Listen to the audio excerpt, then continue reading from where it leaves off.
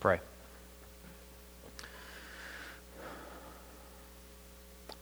Lord, this morning, the people at Crosspoint want to lift up another local church. We want to lift up Lone Oak Baptist Church. Lord, I want to pray for Robert Cook and his family. I want to pray for his marriage, Lord. I want to pray that it is one where husband and wife are truly enjoying each other, and where husband is giving himself up for his wife daily, and where his wife is looking to him for leadership, and she is supporting him in his ministry, in their ministry. And Lord, I want to pray that for Robert, that he has been wrecked by the word this week. I pray that he feels completely inadequate and insufficient at this very moment as he's beginning to preach. And I pray that in that inadequacy and in that insufficiency that you will bring a word that will change a people. Lord, we pray that that people will be gripped by the truths of the gospel, and they will be overwhelmed with with just how low grace had to reach, and that from that perspective that they will truly savor Christ. I pray the same for us this morning, Lord, that I pray that you will guard us from being people that are just attending, that you'll guard us from people that are getting a check in the block. And Lord, I pray by grace that you will create in us a people that are here to dine this morning, and not just to listen to truths in an academic sense, but to truly consume them and take them in to where they impact and change tomorrow. Lord, I know that that's a work of grace. I feel especially responsible for that this morning, and I confess that. And I pray that you will forgive me for feeling like it's up to me. I acknowledge with this body that that's a work of the Spirit, and we beg for Him to move hearts this morning. Lord, I pray in the next few minutes that we can appreciate what exactly happened in the death of Christ as we dig deeper and climb deeper into that canyon of truth about the atonement. Lord, also this morning corporately we want to lift up Keith McCord and his family. I pray for his treatment, Lord. I pray for his health. We beg together for a complete healing. And pray for Stephanie right now, that you'll give her just a divine endurance. And I pray for Keith right now, that you'll give him a divine trust that doesn't come from himself. It comes from just knowing you and walking with you.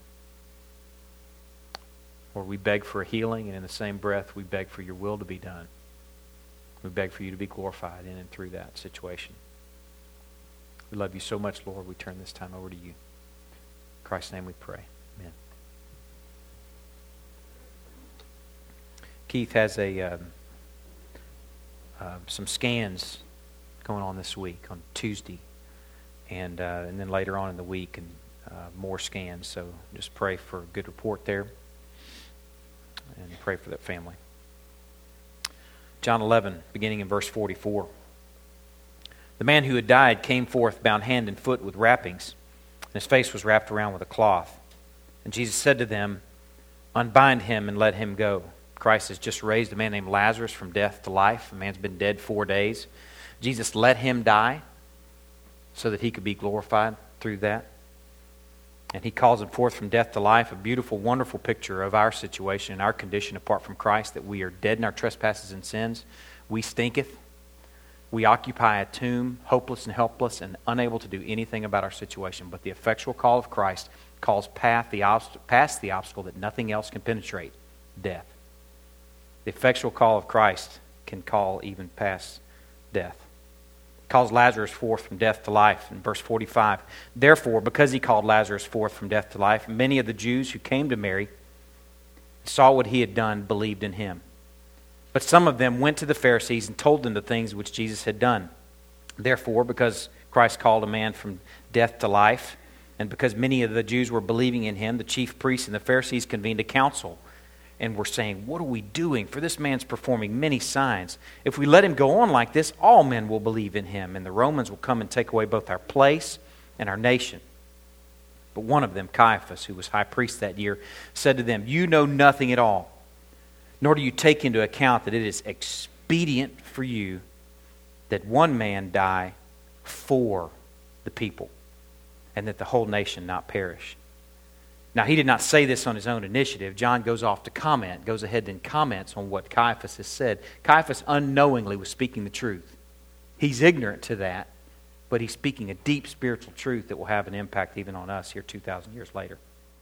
John comments on the ignorance and the reality in both these next few statements.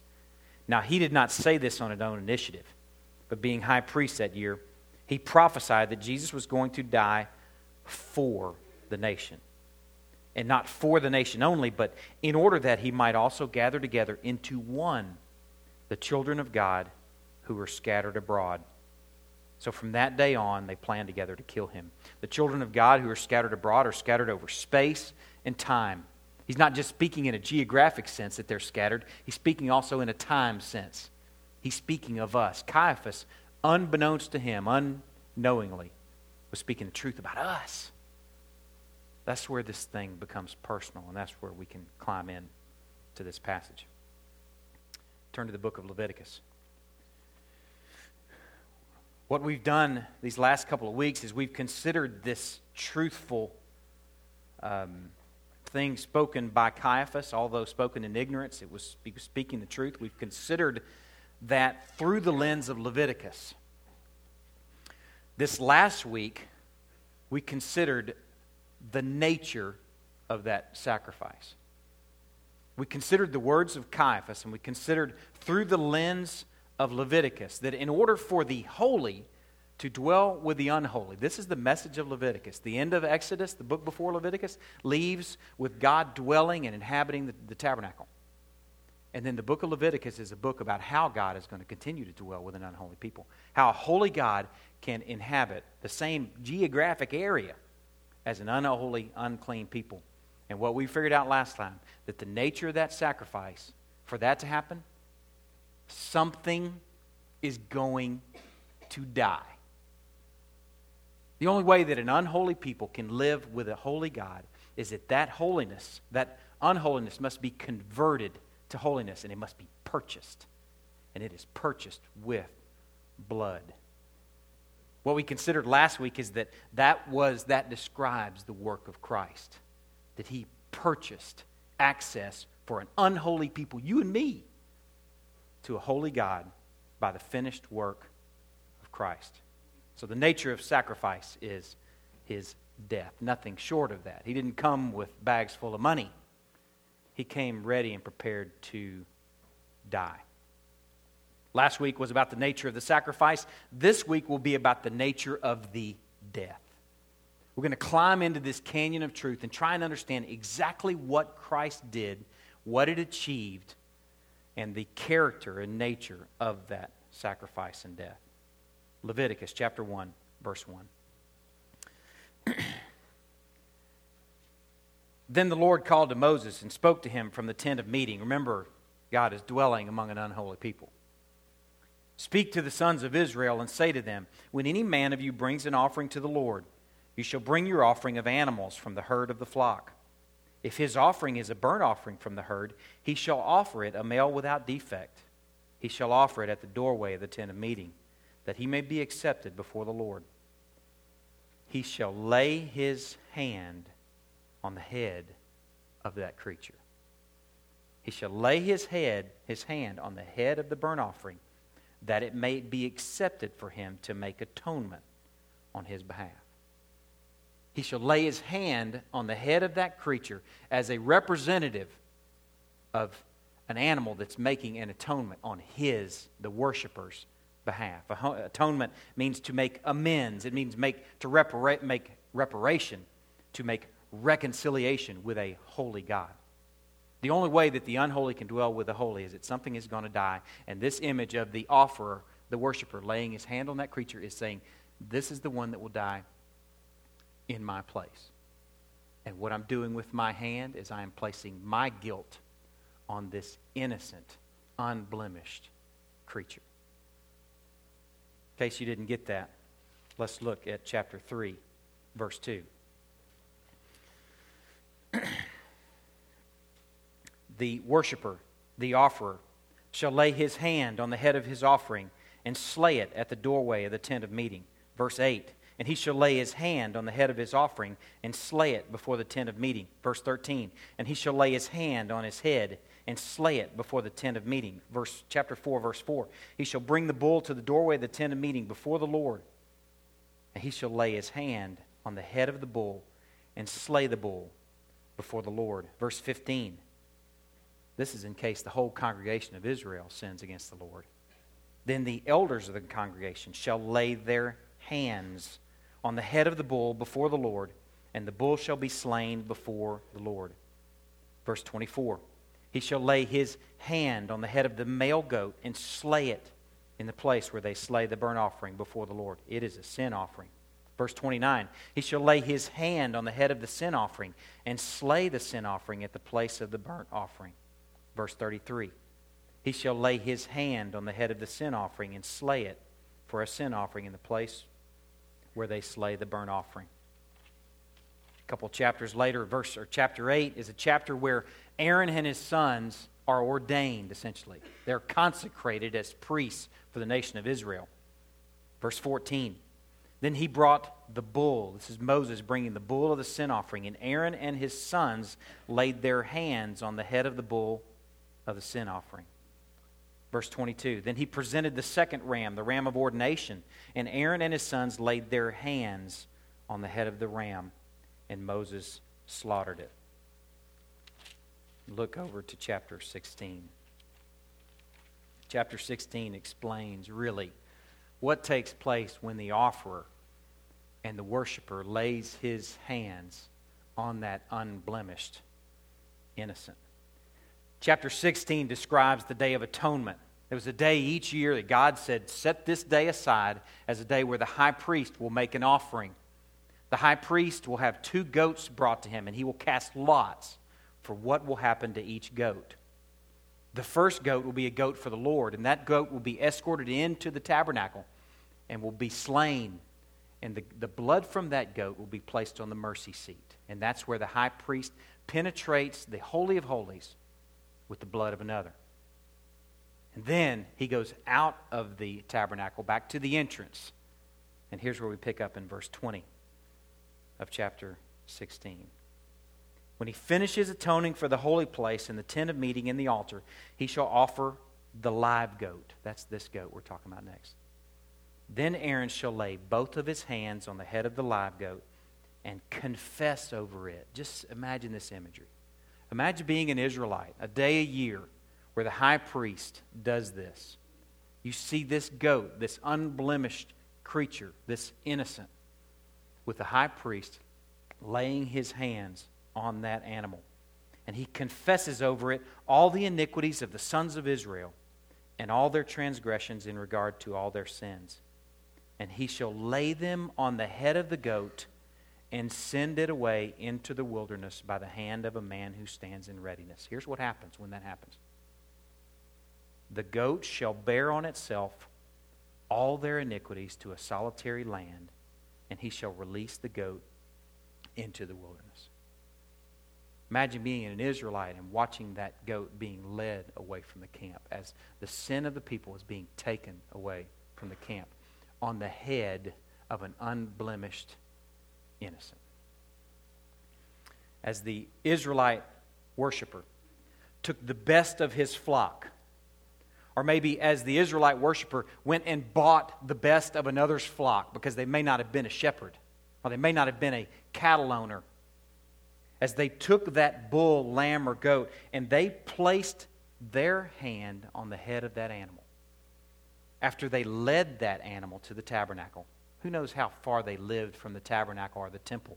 And they were leading that animal, hearing the bleating of that animal, feeling the hair on that animal as it bumped into their legs, touching that animal and hearing the very life of that animal on the way to the tabernacle. And then when they placed their hand on that animal, on the head of that animal, and as they cut his throat, something must have happened to the worshiper. Something must have happened to the Israelite as he heard his bleat, and then he heard the sound of the knife cutting through his throat and the gush of blood, and the sudden abrupt stop of the bleeding, as the lifeblood of that animal was poured out, and then as he walked back home by himself. And he thought, on the way here, I was hearing a bleat. And on the way back, I hear that sound no more. I hear silence, and I look back at a tabernacle, and I see smoke vacating the tabernacle. And I realize that that creature that I brought is being sublimated into a gas that is entering the very nostrils of God. As that Israelite went through that, he would have had a true sense as he walked home in that silence. That should have been me. That creature took my place. As the burnt offering or the grain offering, if you remember this from last week, some of the characteristics of the burnt offering and grain offering is they were completely consumed on the altar, completely sublimated into a gas. As the offerer considered that substance, whether it was an animal or whether it was a grain that's completely consumed on the altar, that worshiper was reminded that it was the offering that was transformed into gas in his place. He would have said, that should have been me. He would have understood that he, by grace, was reckoned cleansed by the blood and the sacrifice of another. The high priest placed the sins of the whole nation on the scapegoat. And as that animal left the camp, a people would have thought together, that should be me. God gave the nation of Israel a 1,500-year lesson on His grace in this word. This is what this morning's message is about. In substitution. His grace offered in providing for a substitute. We could miss the grace of substitution because we never heard the bleat, because we never touched the hair of the animal, because we never placed the hand on his head, because we never sliced and cut the throat and heard the gush of blood coming out of a live creature, and because we never saw the smoke. We could miss what they would have gotten, that should have been me. Now, go back to John chapter 11. These last couple of weeks and this week we are looking, as I've said before, through the lens of Leviticus at this passage in John chapter 11. We're trying to understand it more than we do. If we just stayed in John 11, we would miss some stuff. Imagine what it would be like for the Israelite whose family had spent 1,500 years. His heritage, his legacy of sacrifice, where he understood the concept that that sacrifice should have been me. When they heard these words, listen to them again.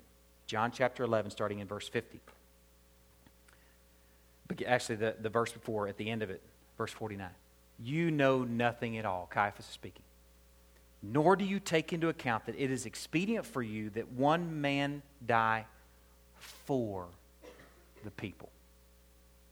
We've kind of been breaking that passage down over the last few weeks, almost word by word. And really what we're looking at today is the word for. The word for in the original language is the word hooper. And that means on behalf of. I'm going to read it again. Nor do you take into account that it is expedient for you that one man die on behalf of the people, and that the whole nation not perish. Now, he did not say this on his own initiative, but being high priest that year, he prophesied that Jesus was going to die on behalf of Hooper, the nation. And not Hooper, not on behalf of the nation only, but in order that he might also to gather together into one the children of God who are scattered abroad. So from that day on, they planned together to kill him. The people, the nation, and the children of God scattered over space and time, you and me, benefited from that little word, for. Without that word, we're done. Without that word, we have no relationship with the living God. That simple little word, hooper, for, on behalf of. Christ was and is our substitute. Turn to Galatians chapter 3, verse 13. We're going to look at three passages. This is the first of three. Galatians chapter 3, verse 13.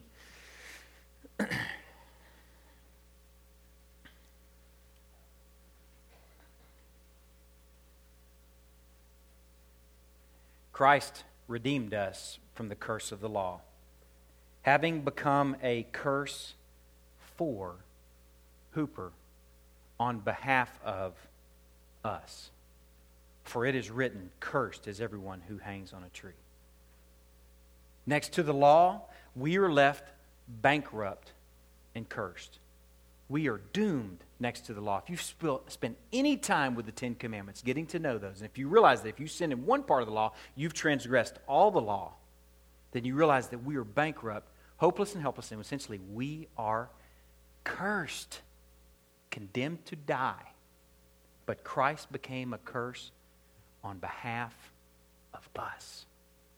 It should have been me.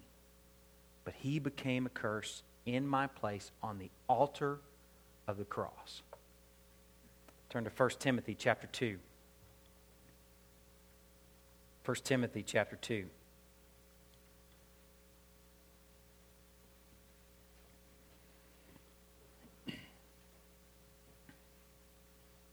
Verse 5. For there is one God and one mediator also between God and men, the man Christ Jesus, who gave himself as a ransom for Hooper on behalf of all. The testimony given at the proper time. Christ made restitution by making the payment, the ransom, and actually being the payment for our life. Essentially taking our place, on dying on behalf of all believers on the altar of the cross. Turn to Mark chapter 10.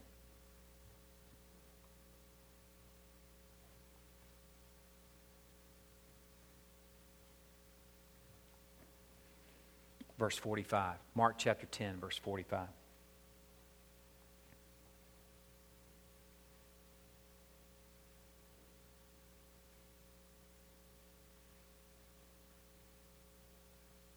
For even the Son of Man did not come to be served, but to serve, and to give his life a ransom for, in this case, I'm going to introduce a new word in Greek. It's the word anti, many.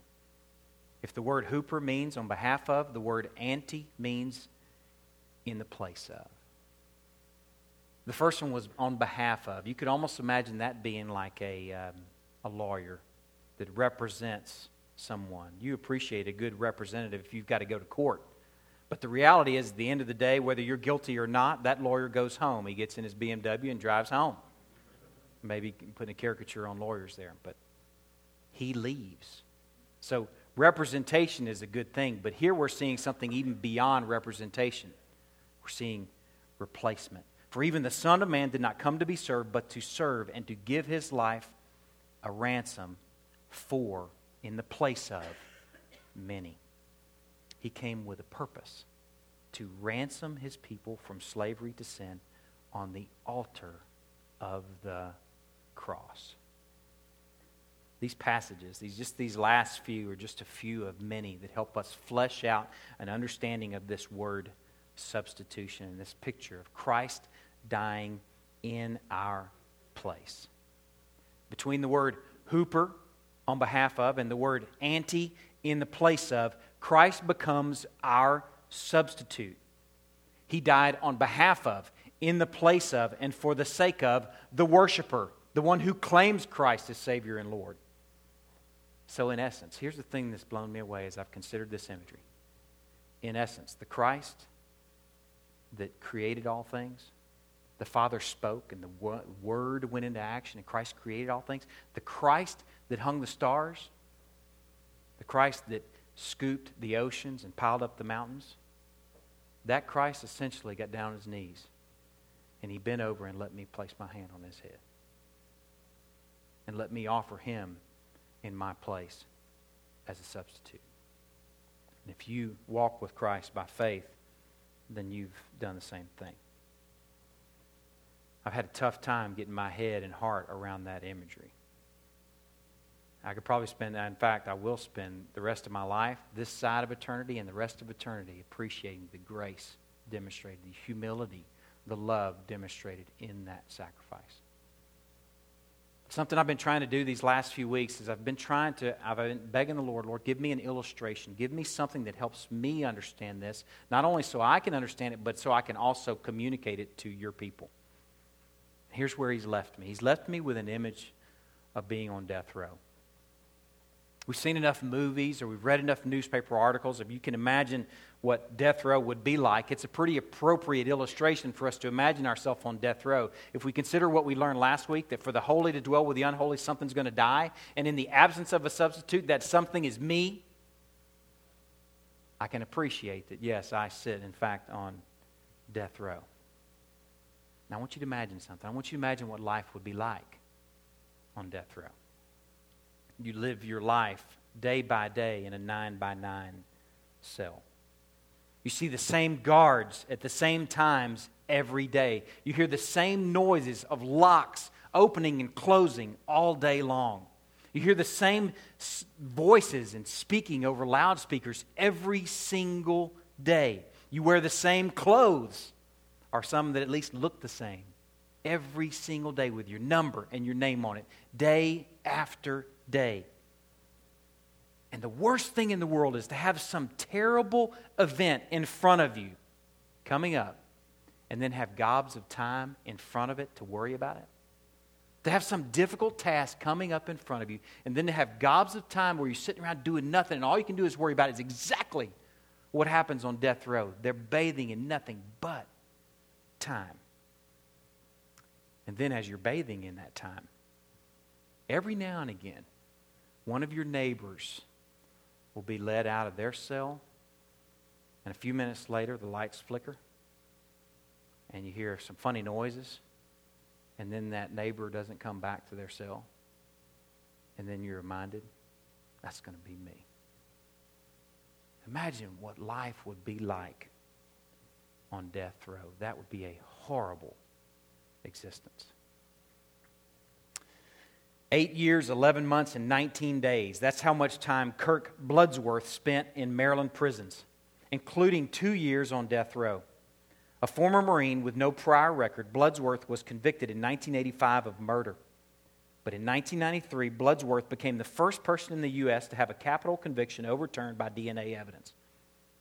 "Free at last," he exclaimed. Upon his release in 1993, he had envisioned what life as a free man would be like, and then reality gradually set in. Here's some of the quotes that we get from Kirk Bloodsworth as he vacated his death row prison cell. "It'll be neat at first. You're going to have everything you want. You know, the world is your oyster. However, there's no pearl in that thing." Quite a sage, Kirk was. "You've got to find that yourself, and it's going to take time," Bloodsworth says. "I can remember when I first got out rolling a quarter in my fingers. It was so new to me. It was almost like I had never had one in my hands before," he adds. The state of Maryland awarded Kirk $300,000, but legal bills and bad investments left him broke within 6 months.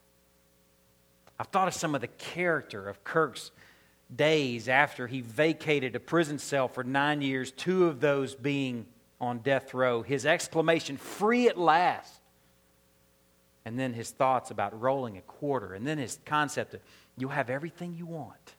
In reality, he'll probably want everything he's got. But it's going to be good. Life is going to be great. And then, of course, blowing $300,000. I wouldn't expect cautious living from a guy that had come so close to death. How much would you appreciate a good meal if you were Kirk? How much would you appreciate a sunrise or a sunset? How much would you appreciate time with a loved one, a conversation with your wife or your husband or your kids? How much would you cherish each free day and despise the memory of your old life? What wonderful implications this concept, this mindset would have for us if we but considered that we were on death row, but now we're off the hook. Would that change the way we treated Sunday mornings?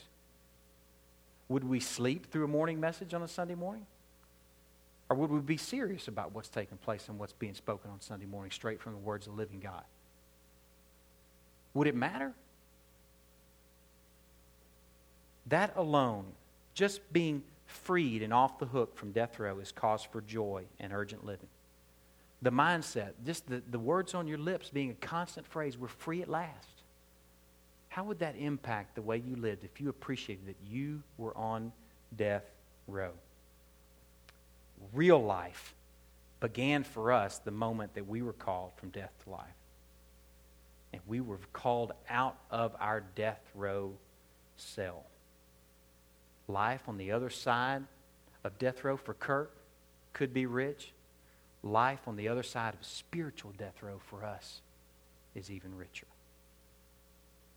Now, let's make this image even more suitable to our case. Thankfully, I couldn't find, when I was doing research on free death row inmates, I didn't find any overt representations of someone who was guilty and freed, thankfully.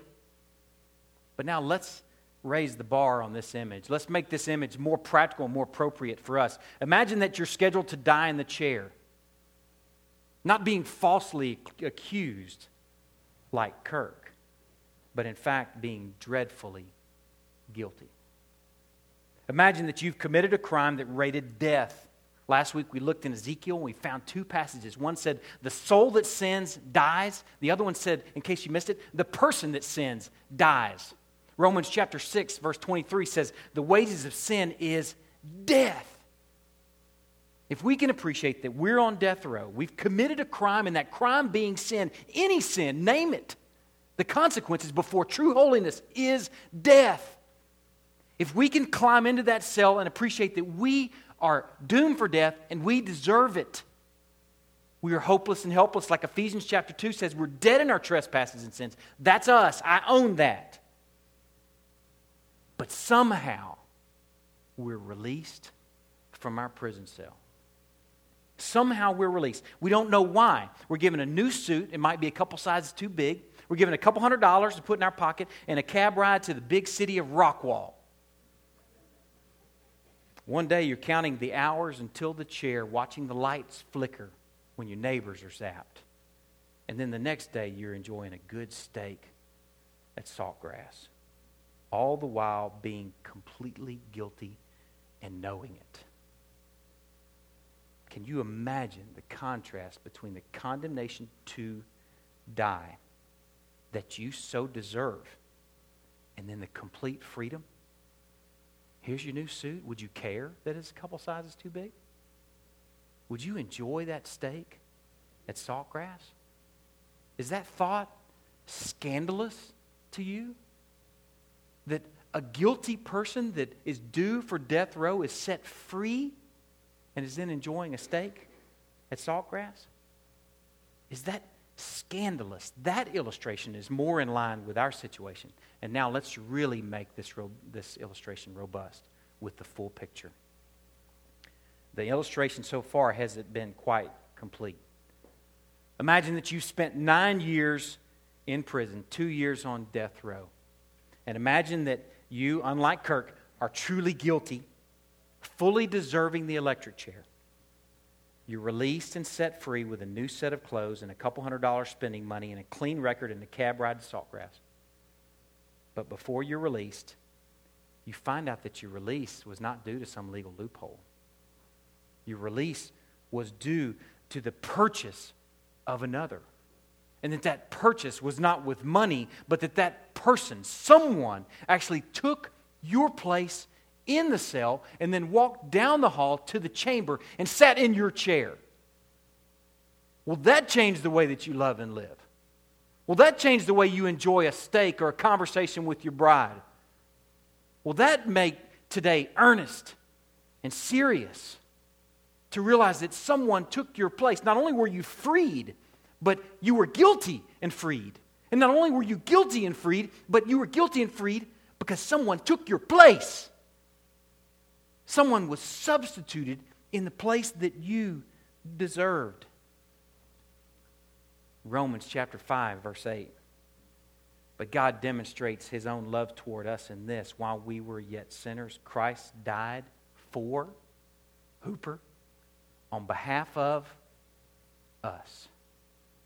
While we yet occupied a death row cell and we deserved it, Christ died for, in the place of, on behalf of us. Man, that's scandalous. Your release from spiritual death row wasn't due to the work of a great lawyer who represented you and found a cool loophole. It was achieved by the God-man who replaced you by submitting to our cross, by sitting in our chair. What a wonderful, scandalous story this gospel is. The only true innocent manned our chair in our place, and that changes everything. When now I see the contours of my hand on His graceful head, then I find a reason for zealous, sacrificial, crazy living for Christ. How much would your freedom mean to you now, understanding that picture? How much would a good meal mean to you now? How urgent would you be about the things that mattered if you appreciated that your substitute, Christ, took your place that you so seriously, truly, gravely deserved? Would you savor life? Would you be about the things that matter? Would you cherish the one that took your place? Imagine, climb into that imagery. Imagine spending 9 years in prison and someone takes your place and sits in your chair. Would you want to know everything about that guy? Whatever mattered to that guy would now matter to you. That would be the resource for living and loving for Christ, is recognizing that He took your place. That substitution changes everything. If His pursuit was to make disciples, your pursuit would be to make disciples. And not just pay lip service either. Not just nod about it on a Sunday morning message that has to do with discipleship and say amen. But you go get you one because it mattered to Him. And He died in your place, and what mattered to Him matters now to you, and you're not going to tarry on it. It matters to you. You would represent Him to everyone you knew. Let me tell you about my substitute.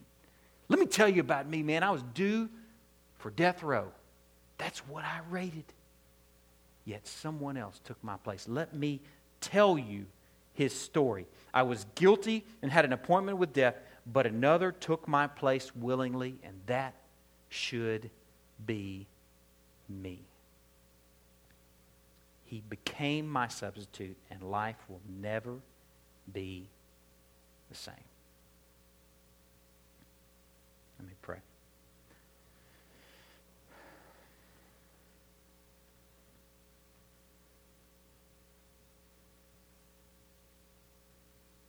Lord, I pray that you will do something with